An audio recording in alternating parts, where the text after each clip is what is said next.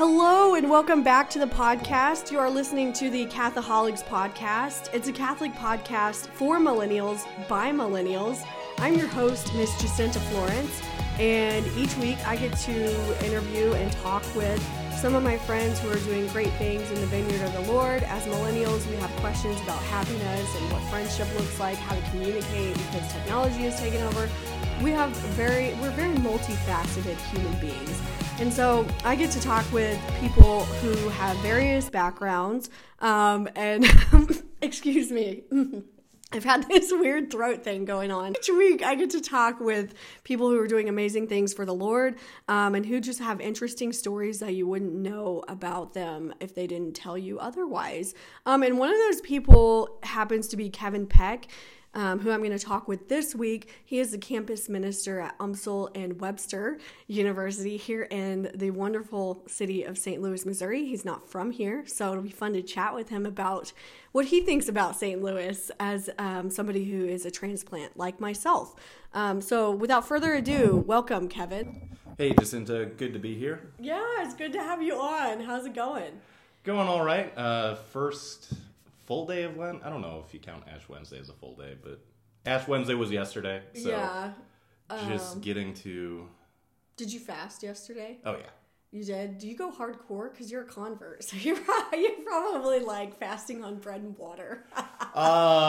Some years I'll do that. I didn't do that this year. This year I fasted and then after work went back, ate an entire box of Kraft mac and cheese, and then went to bed. Okay, so I was talking to a friend last night on the phone, and he ate mac and cheese as well late in the evening, so that must have been the thing to do. I myself had a cheese quesadilla. I was coming back from SEMO because I was there giving a talk at their Newman Center, and my friend was in Perryville, shout out, and he was like, let me give you the Perryville treatment. And so we went to Taco Bell, and I got a cheese quesadilla and some chips and queso. So that was my Lenten fast. Hadn't had Taco Bell in forever. Yeah. Gotta get fancy for breaking the fast. Exactly. Gotta get creative. Oh, yeah. Yeah. So you are new-ish to St. Louis? Ish. This is I moved here the summer of... Let's see, what year is it? Summer of 2017. Okay, so it's been a few years. Yeah, coming on 3 years. Yeah. Are you excited about that? You like St. Louis?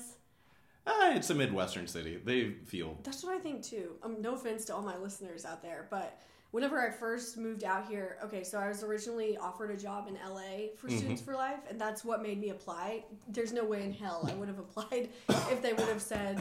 We both have issues with our throat. Yep. What the heck? There's no way I would have applied if they would have said, hey, come out to St. Louis. There's a position here. St. Louis just wasn't on my radar. But they were like, hey, there's a position out in LA. You should apply. And I was like, ooh, I'll apply. And after applying, they were like, you would be a better fit for St. Louis. And I'm like, what? So, but that's what I thought too. I'm like, it's just another Midwestern city. But there are a lot of cool things about St. Louis, like the free things, the City Museum, the Arch. I've never really been up the Arch. I don't know. Yeah, I haven't been there either. And for the record, I'm not trashing Midwestern cities. I'm from Milwaukee. I'm born and raised Midwestern. St. Louis just does not feel that different. Yeah, I got you. Yeah, I was intentionally trying to trash Midwestern cities. I'm kidding. I'm from a Midwestern city. I'm from Tulsa. So does that count? That's not really Midwest, is it? I'd call it South. I've had fights with people about this. Personally, I think St. Louis is like on the border. Mm-hmm. Missouri did fight on both sides of the Civil War. So yeah. I say if you fought for the Confederacy, you're in the South, but... Mm-hmm. Okay, fair enough. Yeah, but I don't consider myself South because Alabama, Georgia, and all of those places seem really South. But we're just kind of awkwardly there. Yeah. Oklahoma. And nobody really cares about Oklahoma, let's be honest. Okay, now I'm insulting all my family and friends back home. Let's just dive into the topic because we are on a roll today. So, Kevin, I recently just missed a party that you were hosting. Can you tell me what that party was about?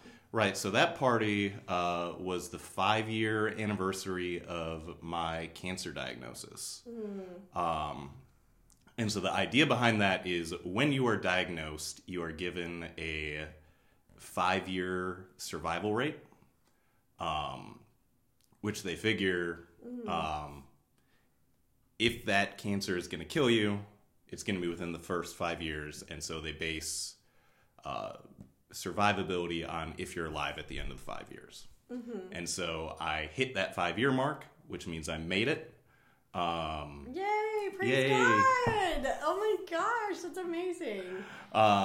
It's mostly a statistical thing because cancer doesn't really care about dates and all that. Mm-hmm. But was never given a big all clear by a doctor or anything, so I figured, this is my chance. Okay, yeah. So, can you just tell me what it was like whenever you first heard that news? Oh, it sucked. Yeah. Where were you at in life? Were you still in college or were you working? It was my last semester of college. Mm-hmm. It was the morning of the career fair where I was, supposed to figure out what I was doing after graduation. Mm-hmm. Instead of going to that, I went to the ER, and within about 5 minutes of going into the ER, the doctor told me, "Hey, you are staying overnight. There is something seriously wrong, and we need to figure out what that is." So something drove you to the hospital. So were you feeling sick or just... I was bleeding a lot from somewhere you're not supposed to. Dang, I'm so sorry. Oh, that sounds horrific. I'm so sorry. Yeah, it was a little traumatic. Yeah. Okay, so then you're there, and then you're like, holy crap, this is happening. Yeah, every doctor, they started out asking me if I'd had any sushi recently, because... allergic reactions and things. Gut reactions, infections, stuff like that. Sure. But after I'd been there for about 36 hours, so the afternoon of the second day, doctor came in, sat me down, told me, "Hey, you probably have colon cancer." Which, I was 22 years old. She said I was the second earliest case she had ever seen. Because, that's like an old people disease. Mm-hmm. Do you have like a history of that in your family, or? No, we think my father's mother died of cancer, but that was like back in the 70s. Other than that, nobody had really had anything pop up. Mm-hmm. So nobody really understood why. There was no explanation for it. Mm-hmm. It had never crossed anybody's mind in the family that it could be cancer. Yeah. My dad was sure until the doctor came in that it was just because I didn't eat enough vegetables. Fruit. Yeah, vegetables. That's my dad too. I mean, just in general. Yeah. I think that's just a dad thing. Eat your veggies. Which, to be fair, I did not eat them. Me either. I should, but whatever. Yeah. So there was that. And doctor comes in, tells you that, gave me about an 80% 5-year rate. Wow. Oh my gosh. We all know your age, right? Because you said 22 and you said 5 years. So now I'm 27 now. 27. Turn 28 next week. What's your birthday? March 6th. March 6th. Okay. We should do a party, go out. And not drink because I'm doing Nineveh 90, but something else. But okay, so you'll be 28. I'll be 28. Yeah, and so the hospital was great. They got me connected with a great doctor right away. Mm-hmm. I had a couple days where you were just kind of in a fog, in a haze, randomly breaking down every once in a while. It's a little traumatic event. Yeah, I mean, it would be for anybody, especially because you're going through it and you feel so alone probably because nobody else is going through it with you. And you're like, you don't understand how I feel right now. I feel sick. You probably felt weak all the time. Did you have to do chemo or anything like that? Yeah, so I had about a two-week window, I think it was.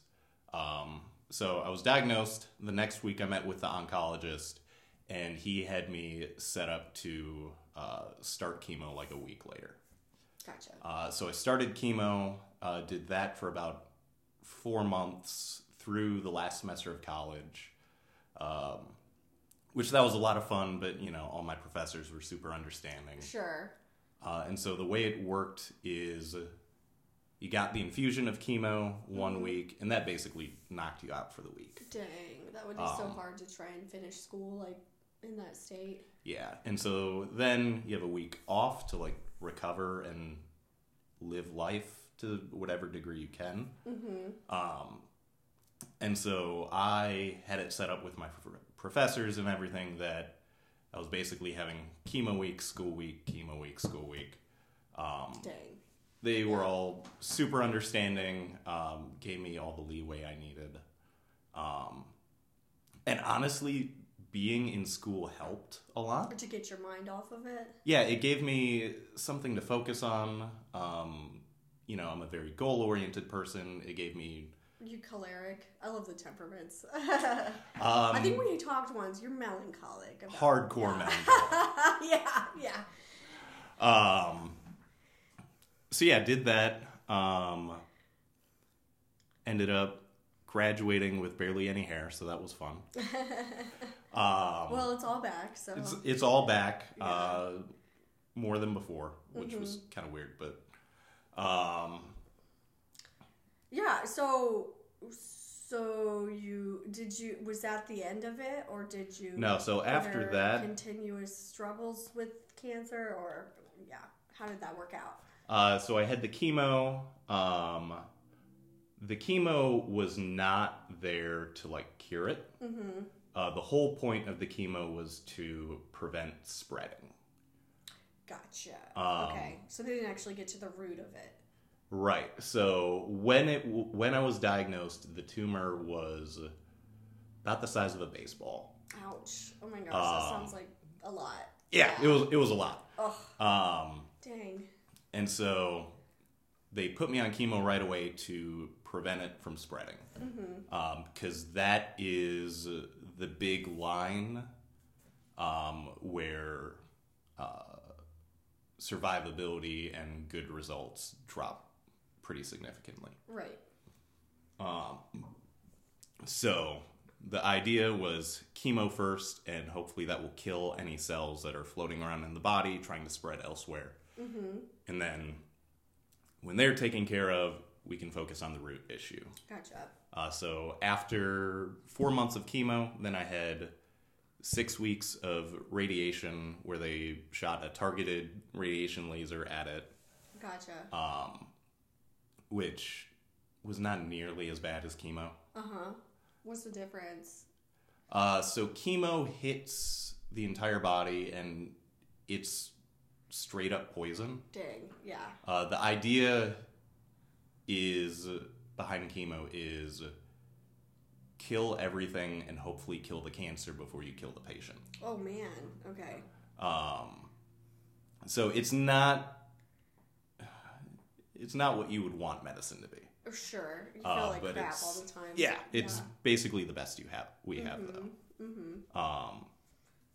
And so how that worked was messed with all my nerves, constant pain, was in a haze all the time, could not stand on my own a lot of the time. Did you have like a walker or anything now? Well, I was basically in bed the entire week. Gotcha, okay, fair enough. Nausea, can barely eat. One of my weird ones was all of my teeth were hurting. So, like, root canal level pain in every tooth. Yeah. That sounds terrible. Yeah, it wasn't fun. Okay, so everything you're describing sounds awful. Like, totally terrible. Yeah. Obviously, you don't have to...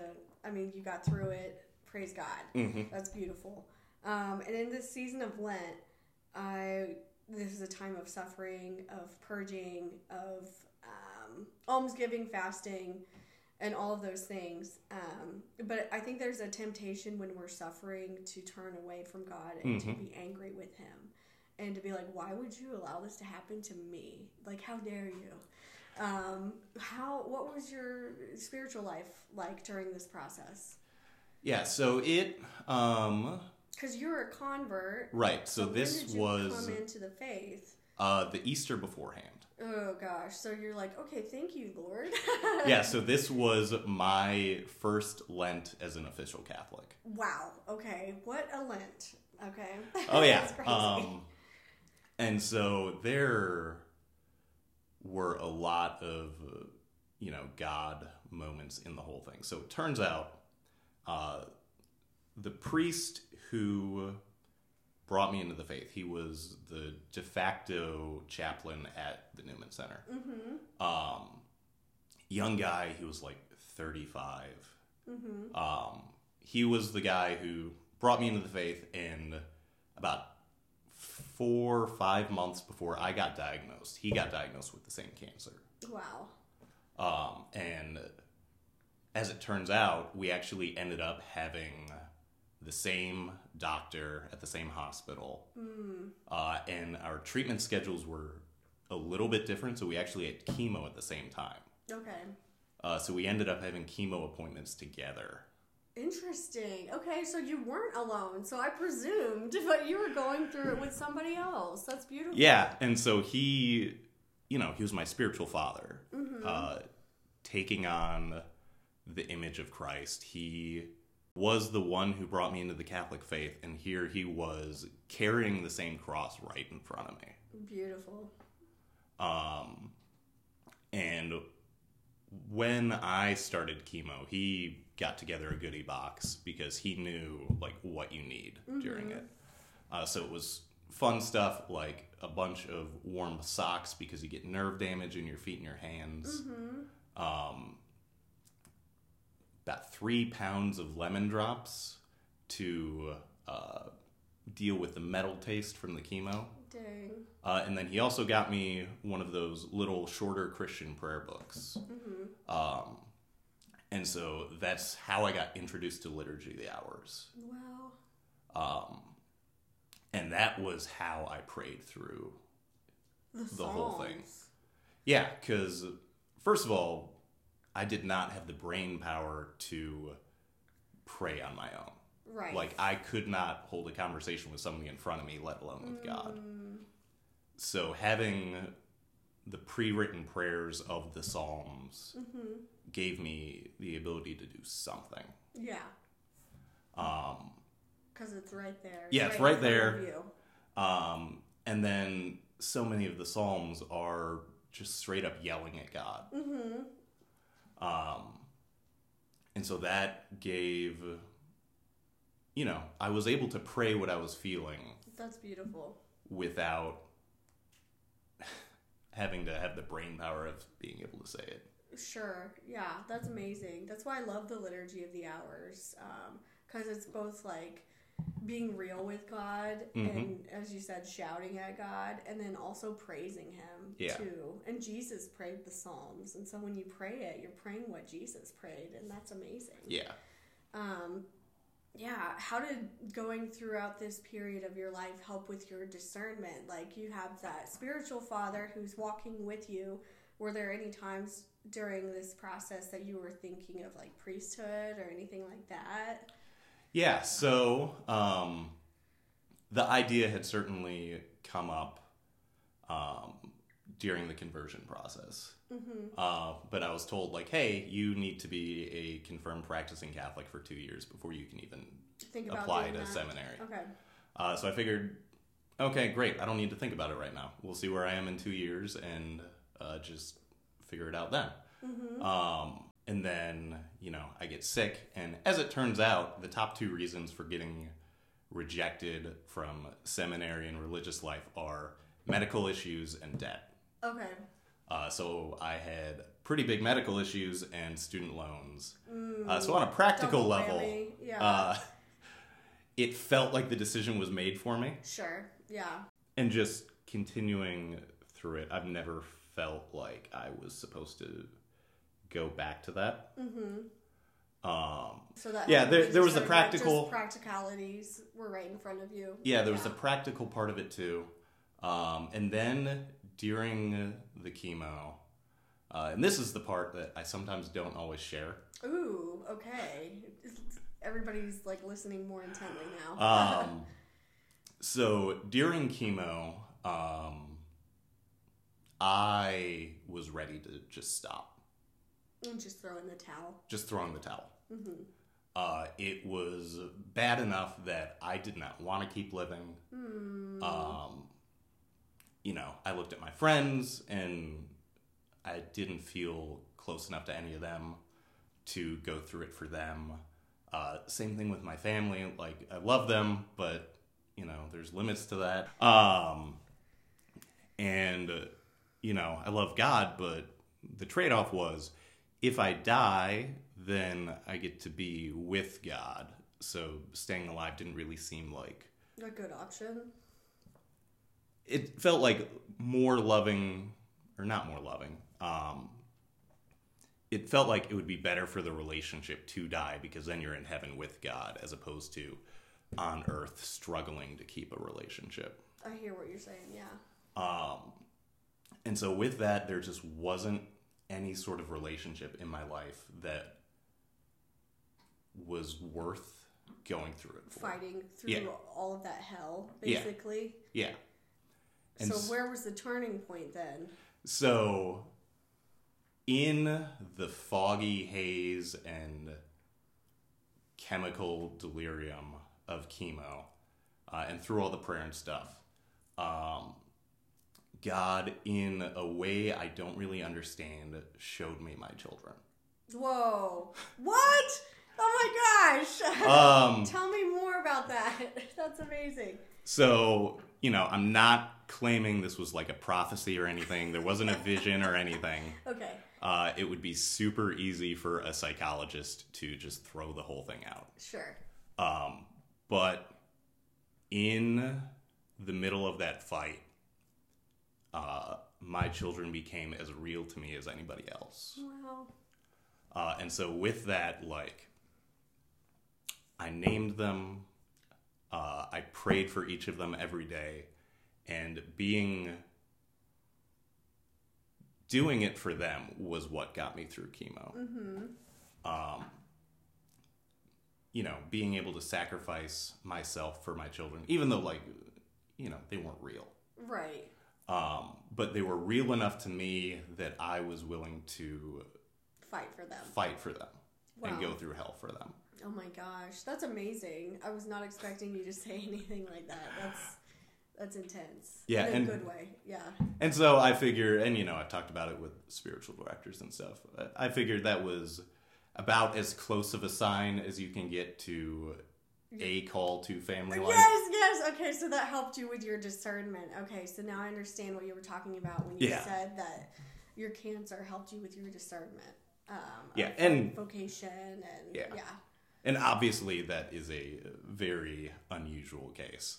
Yeah, but God works through each of us uniquely. So that's pretty cool to hear that part of your story. Yeah. After that, you know, there's always been an attraction to the priesthood. But whenever... You give me Byzantine vibes. It's because I haven't shaved in a while. It's the beard. Like, there's always been an attraction to the priesthood, the attraction to sacrificing myself for the church. But whenever I go into prayer and approach God with that question, the drawing is always to that family from before. And so I've heard seminarians say the flip side, where it's like, in their normal everyday life, they're attracted to family life, but when they go into prayer, they're attracted to priesthood. Interesting, yeah. Okay.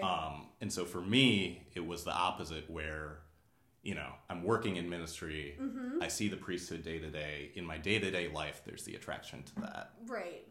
But when it's just me and Jesus in the chapel, it's, I want to be a father and raise children. That's beautiful. And that's an amazing part of your story, to fight for your unborn children. And that's so pro-life of you. And the work that I'm doing with the pro-life movement, I really love that. Because I tell the students all the time that since 1973, there have been about 60 million abortions. And that's over a third of our generation that's gone missing. And these are people that we could know right now, could be our friends, our family members, a future spouse even. And so to hear you fight for your children who haven't even been born yet is so pro-life and so beautiful. So maybe that's why the Pro-Life Club is thriving here at UMSL. Shout out to them, those students at UMSL. Yeah. Yeah, they're doing good work. Doing at least as well as the actual Catholic ministry is doing, who's been here since the founding of the school. No jealousy or anything. Not at all. No, none at all. We're very supportive of the pro-life group here. Tons of our members are members of both, so very supportive and glad they're here. No, I'm just so impressed by them. Yeah, like I was telling you earlier, usually with some of my students, you have to give them a little bit more encouragement, but whenever we're on campus, they take the lead. They're not afraid to talk to pro-choice minded individuals. They're not afraid to share their beliefs, and it's beautiful. And they're changing hearts and minds in the process. So I'm like, you guys don't even really need me here. But they're doing great work, so you should be proud of your students. Oh, and maybe it's just because you're so pro-life and you didn't even know it. Yeah. So... Okay, so how did you end up in St. Louis? I love hearing these types of stories. Okay, so that's the other exciting part of the story. So quick time skip. After chemo, had 6 weeks of radiation. After that, had surgery to remove the whole thing. Cut out pretty significant portion of my digestive tract. Oh my gosh. And so that was supposed to be the curative aspect. Anytime I stub my toe, I'm going to be like, Jacinta, you are so lame. After hearing all that you've been through. Okay, keep going. And so during this year, I'd taken a year off because, I wasn't going to be able to find a job and work during all of this. Okay, so you're taking a year off. Taking a year off just to survive. Yeah. During that year, that was the first year that the Archdiocese of Milwaukee started their Brew City Catholic campus missionary program. By the way, this must be like Milwaukee week because I'm going to have Mike Mangiani on next week. Oh, he's great. Yes, he's amazing. I'm glad you know who he is. It's like hit or miss with people who know who he is or not. You know what I mean? I don't think we've ever had a conversation, but I've seen him in concert at least twice, and he is really good. He's so good. And he's a really good storyteller. Oh, yeah. Yeah. So, it's Milwaukee week. It's a good place. I've never been. That's one state I've never actually been to. I've been to a lot of states. I actually stopped keeping track after 33, but I'm pretty sure it might be up to 40 by now. I don't know. I have to go back and check. But Wisconsin is not one of the places that I've been yet. I haven't had a reason to go.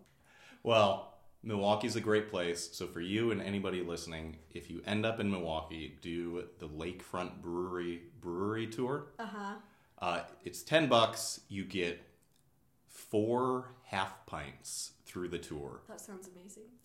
And then when you leave, they give you a free pint glass with a coupon for a free pint that night of their beer at any of the bars in town. Okay, so what is this called again? Lakefront Brewery in Milwaukee. Lakefront Brewery. You guys heard it first here on the Catholics podcast. Everybody from Wisconsin, they talk about Spotted Cow as the best beer out of there. I've heard of that one. River West Stein from Lakefront Brewery is better. Do you like stouts or lagers? Or IPAs? Ugh, I don't like IPAs. It tastes like freaking Pine Sol. I don't mind. I like IPAs. I'm not big on stouts. Oh, you like IPAs? I just insulted you. Okay. It's an acquired taste. It took me a couple months to get used to them. Yeah, okay, fair enough.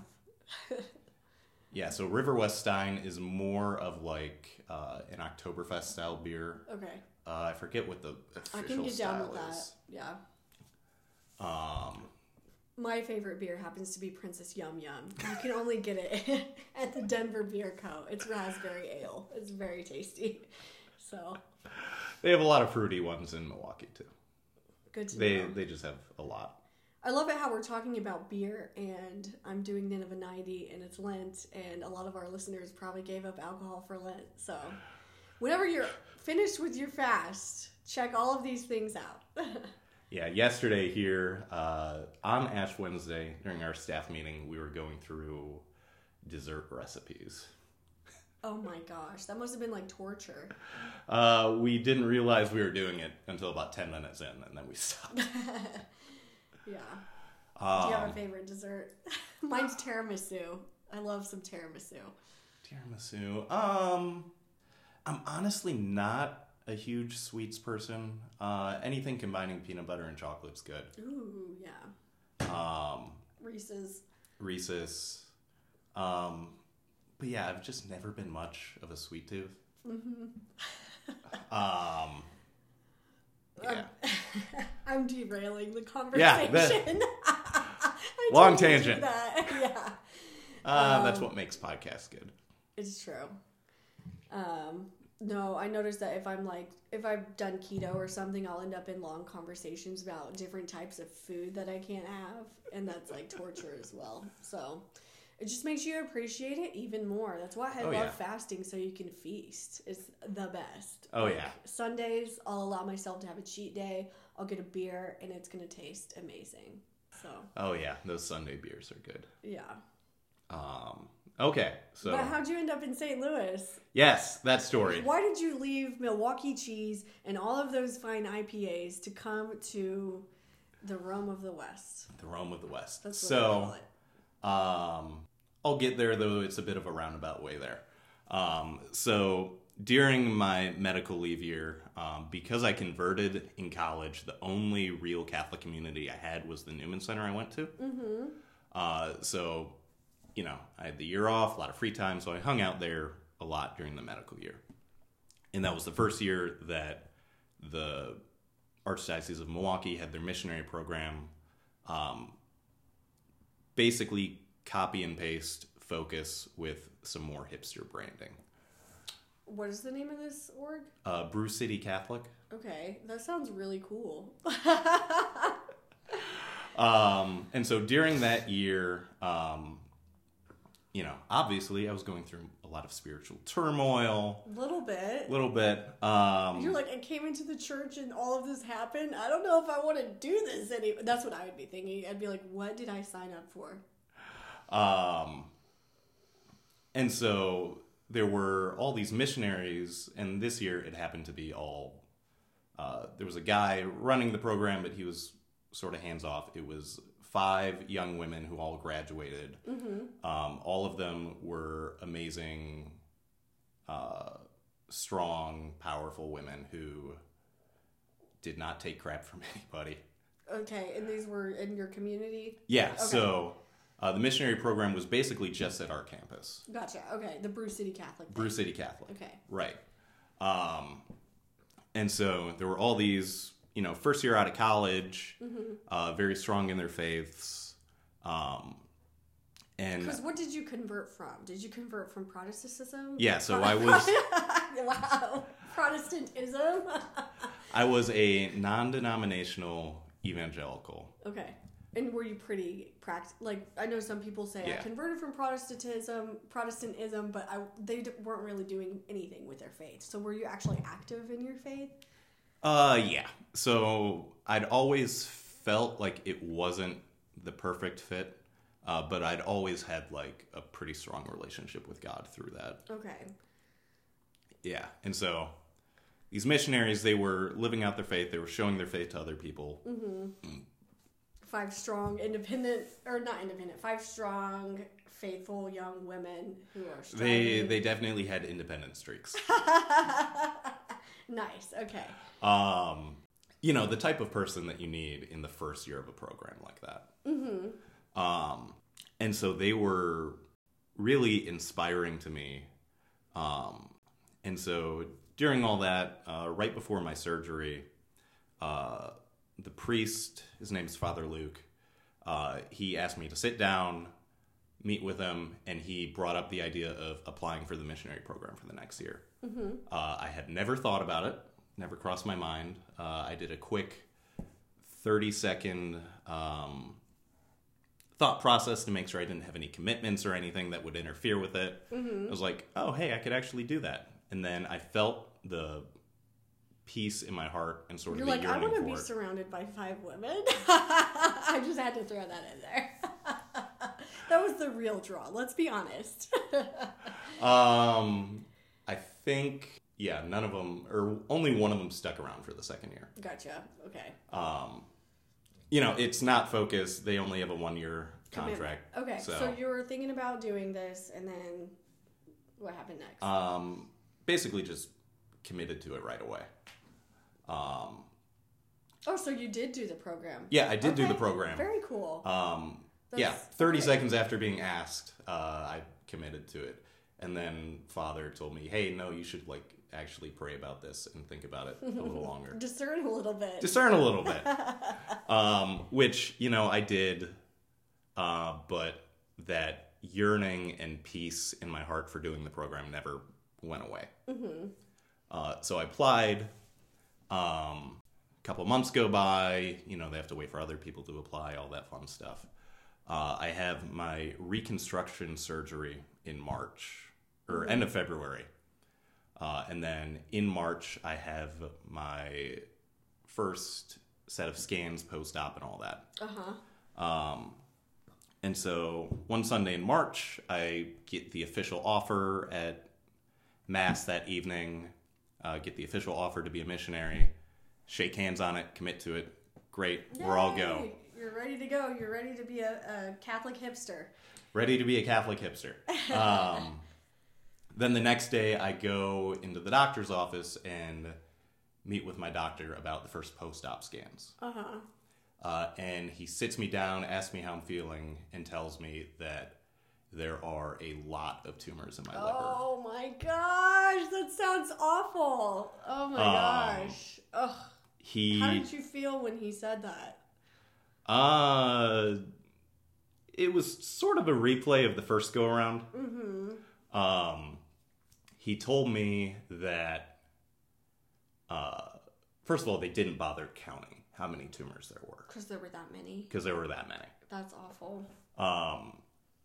He told me that theoretically we could do chemo again, but there wasn't really a point, because if this happened, it means it didn't work the first time. That's hopeful.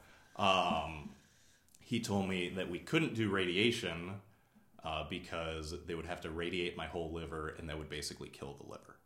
Okay. There was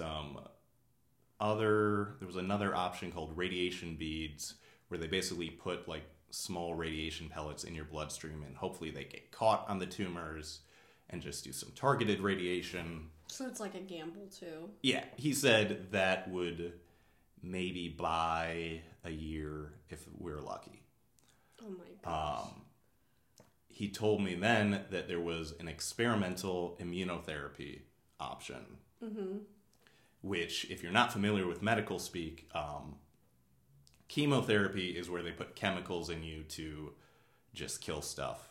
Sure. Immunotherapy is when they put chemicals or some sort of chemical in you to activate your immune system, to try and have your immune system attack the disease itself. So he brought up the option for that. It was in clinical trials. He said there was another clinical trial starting in 6 weeks, but that he was not comfortable waiting that long. Oh, wow. So what did you decide to do? So we started that. We had to apply with the drug company to have them donate it, basically, because the FDA hadn't approved it, so insurance wouldn't pay for it. So this basically happened a year, after you were getting well for that whole year, and then you go back to the doctor and find out you're worse? Yes. Oh my gosh, that sounds awful. Yeah, it wasn't fun. Yeah. He told me that our hope for treatment was that the immunotherapy would keep the cancer contained in the liver for a while, and then hopefully down the line, if it stayed contained, we could convince somebody to do a liver transplant. And he said that was basically the only option for any sort of long-term cure. So we got the immunotherapy because of the way our medical system works, it took us about 3 weeks to get all the paperwork through, which was incredibly frustrating. So started that up, and about 2 weeks after starting that up, I started having some pretty significant back pain. Oh gosh. And it ended up... How old were you during this time? You were like right out of college, so 23, 24? 24. Okay. Yeah, so pretty significant back pain. Tried just getting on with life. It was bad enough. I was at Walgreens looking at canes. Aww. It got to the point where I could not stand and I could not lay down either, just because the pain was constant. So I ended up going to the ER for that. They did a CT scan. Nothing showed up. They set me up for an appointment for an MRI. That was a week later. They did that. Nothing showed up. Then, the pain wasn't getting any better, so they set me up for a third type of scan, a PET scan, which was another week later. And so they did that scan. And then, so one of the fun quirks of scans in hospitals are, if you don't see your doctor right away, the system will automatically email you the scan report 3 days after the scan. Okay. Without having the doctor there to explain it to you. To communicate everything to you. Yeah. And so... Is that what happened in your case? That's what happened. Oh gosh, so it was probably really bad, wasn't it? It was about midnight. Because the doctor usually, I'm sure, I have never had this experience before, so I don't know, but I'm sure they soften the blow a little bit and give you some sort of hope. Yeah, that is a big part of their job. Right. So midnight rolls around a couple days after the scan. I get the ping on my phone. You have an email from the hospital. I'm like, I really should not read this. This late at night. Yeah, but... Or just in general. In general. Yeah. But also, I do not have the willpower not to. So I opened it up and read the scan report. The tumors in the liver in that 3, 4, 5 week period had more than doubled in size. Oh my gosh. So at this point, they were... The bigger ones were probably the sizes of Twinkies. Wow. And in addition to that, they had found 2 new tumors in between my vertebrae, pressing on the nerves, and those were... That's why your back was hurting so much? Yeah. Oh my gosh. So, that was unpleasant. And that... Right then, I broke down. Oh gosh. Because like you said, hey God, what's up with this? Yeah, totally. I'm praying, I'm going to Mass, I just gave you and your church a year of my life. What is going on? I would have been so I can't imagine the amount of anger that you must have had. Yeah, I was mad, just sort of let it loose on God, internally, because it was midnight and it was an apartment complex. I love that, the disclaimer. No actual yelling. But at the end of that, popped a Valium and said, God, you know what? I've trusted you this far. I've already given you a year of my life. You know what? Based on my understanding of the scan, I've got maybe 2 months left. This life isn't worth much to me anymore. You can have it. Do whatever you want with it. Okay. Well, in a way, that's a surrender. Yeah, that's exactly what it was. That's that's probably the best thing you could have done. You know what I mean? I would have been so angry. I mean, you were. Yeah. But, went through the stages. Sure. Got to that prayer of complete surrender. Valium kicked in, went to bed. And then the next day was when I was actually meeting with the doctor. So went in, met with him, and he was actually pretty happy with the scan results. What?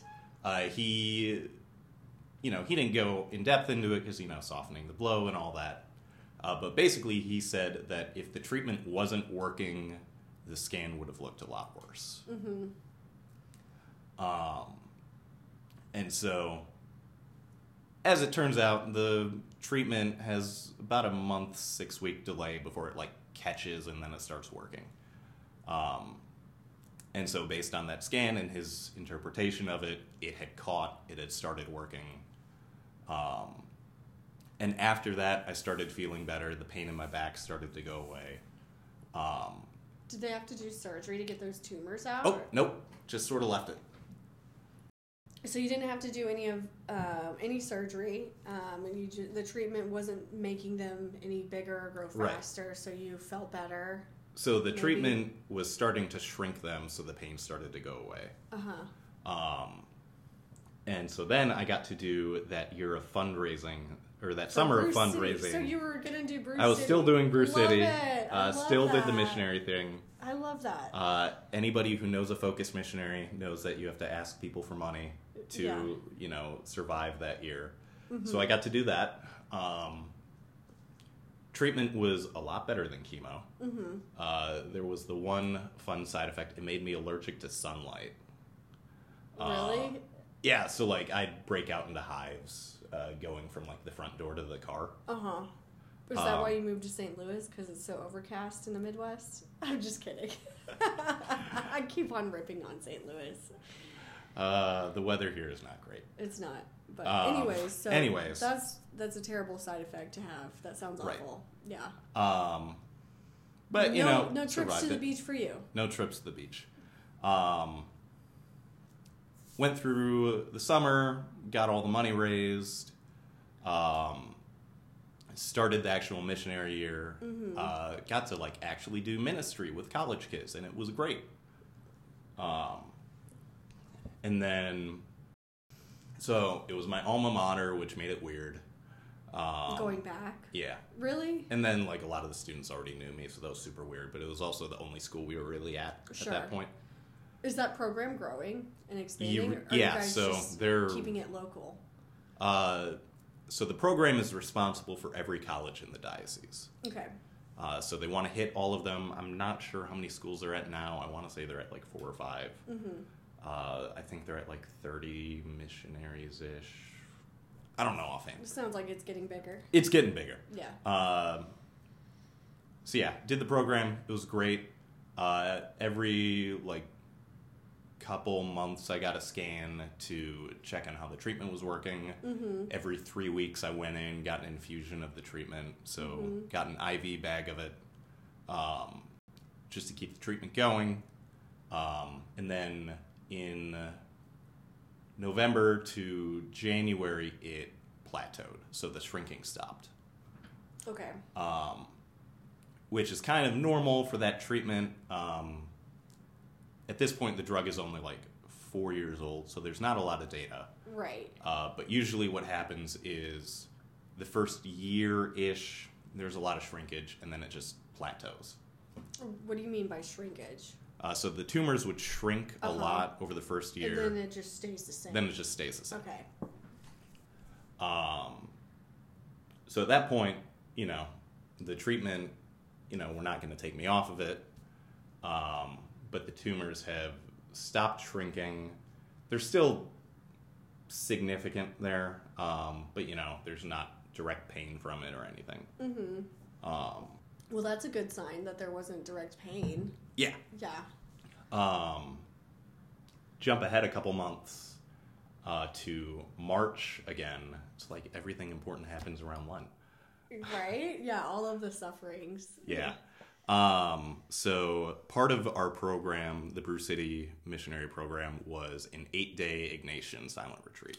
Are you kidding me? That's amazing. That's kind of radical. I never really hear of anybody doing that. Yeah, it was great.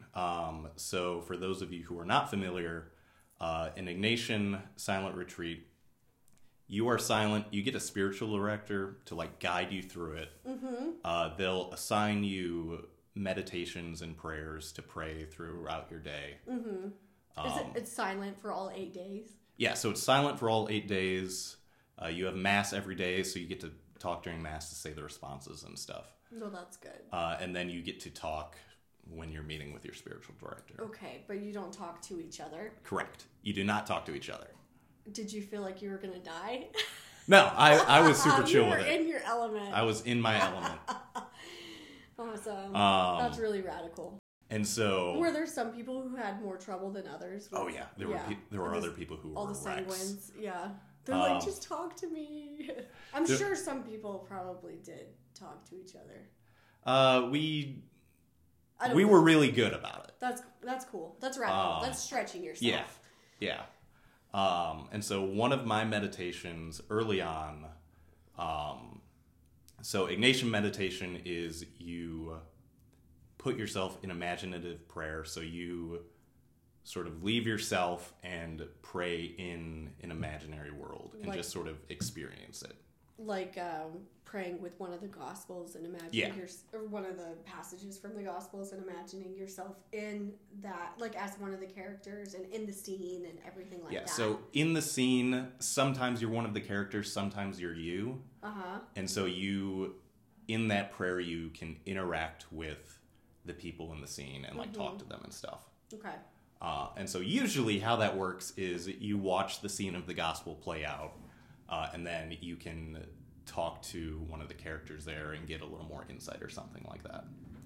Okay, so with that type of prayer, I would be not afraid, but concerned that I were just BSing it myself. Correct. So how do you know that is what the spiritual director is right, for? Okay. So Ignatian meditation is an extremely powerful form of prayer. Mm-hmm. And that's why it's so helpful to do it on a silent retreat, because you can mute out the rest of the world. And so that makes you a lot more sensitive to the spiritual world. Right. I had a priest, I went on a retreat in Denver, Colorado, and the priest was actually Father Mike Rapp. He's the Catholic Stuff You Should Know podcaster. He said that he does Ignatian prayer, and one time he was meditating on the Passion of Christ, and he was like, I heard punk music during my meditation. He was like, because Jesus was telling me that I was like the rebel for living out the call to like the Catholic faith. I'm like, you are so cool, Father Mike. Yeah. Yeah. But yeah, that's weird stuff happens in them. Yeah. But yeah, that's why I've tried. Well, I haven't tried hard enough. We'll put it that way. But I would love to. So I'd love to hear more about your experience with it. Yeah, that's part of why it's super important to have a good spiritual director for that. On the one side, to make sure you're not BSing your way into anything you want. Sure. Yeah. So you're not. Satan can get into that and like feed you lies. Yeah, and that's. You believe that, and then that derails your discernment of what you're supposed to do, or correct. Like how you're seeing God's will in your life. Yeah, and so that's the other one is either you can make stuff up along the way, or the spiritual sensitivity, it makes you more sensitive to what God's saying, but it does also make you more sensitive to other influences from not so great spirits. And so the spiritual director is there to help you interpret your prayer, help you to point out like, hey, that's not consistent with the Bible or what the church teaches. Let's take a deeper look at that and, rule it out. It's not what God's saying to you. But when you hear God speaking through that prayer, it's very powerful. Do you have any like nuggets you want to share, or are those just for you? Most of them are for me. Yeah. I will recount 2 of them for this because they're connected story to the time. connected to the story. So one of the meditations early on, it's a 3-part meditation. You have a conversation with Mary, you have a conversation with Jesus on the cross, you have a conversation with God the Father in heaven. Okay.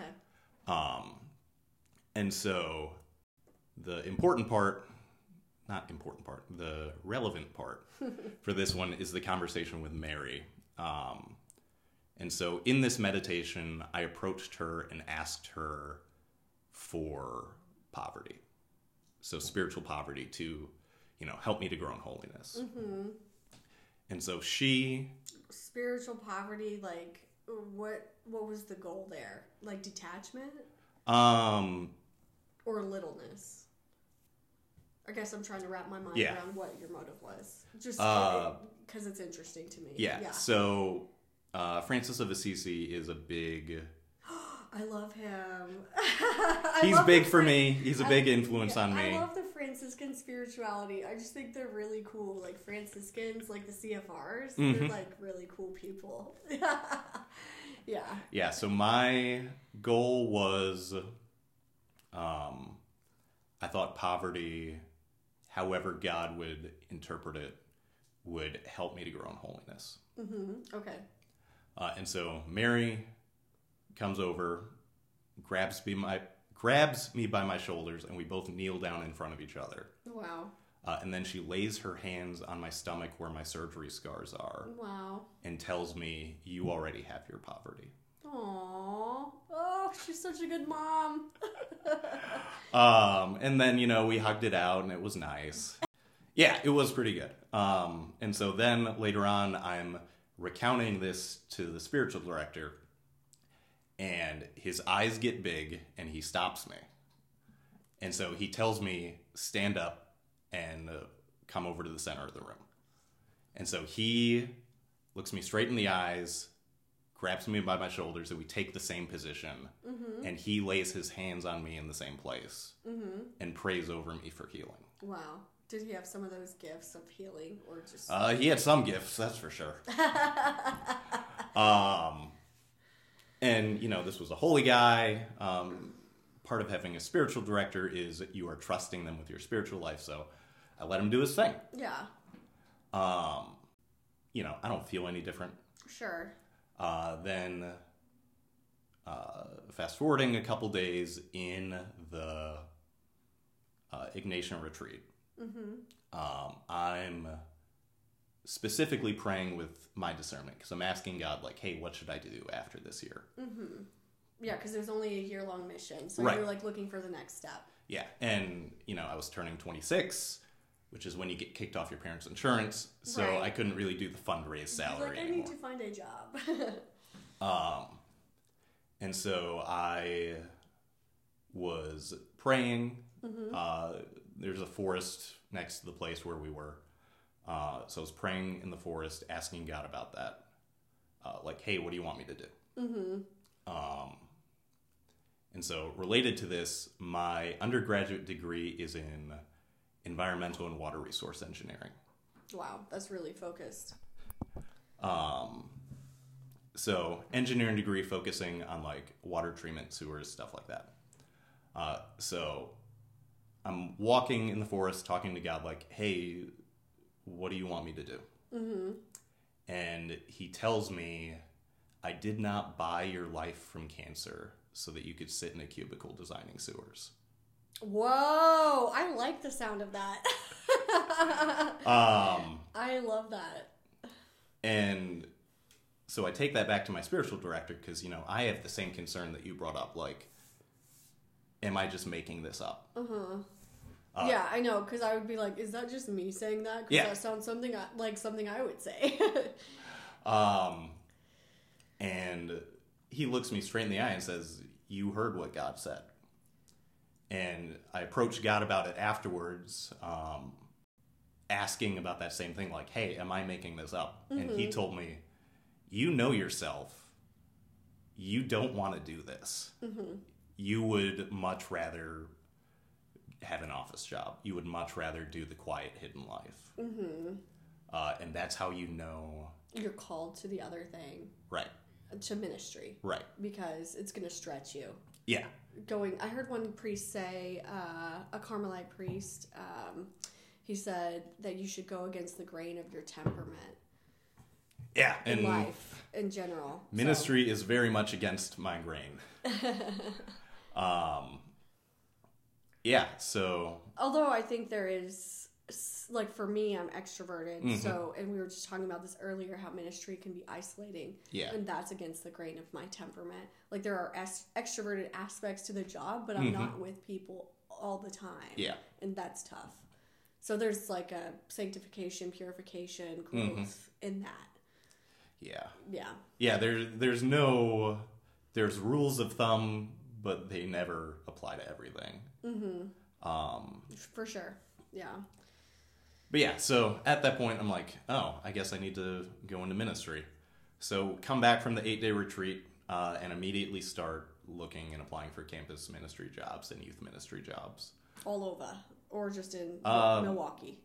All over. There weren't really any options in Milwaukee, and I sort of felt like I needed to get away from my home to trust more fully in God, take like an exile period. An exodus into the desert. I love being dramatic.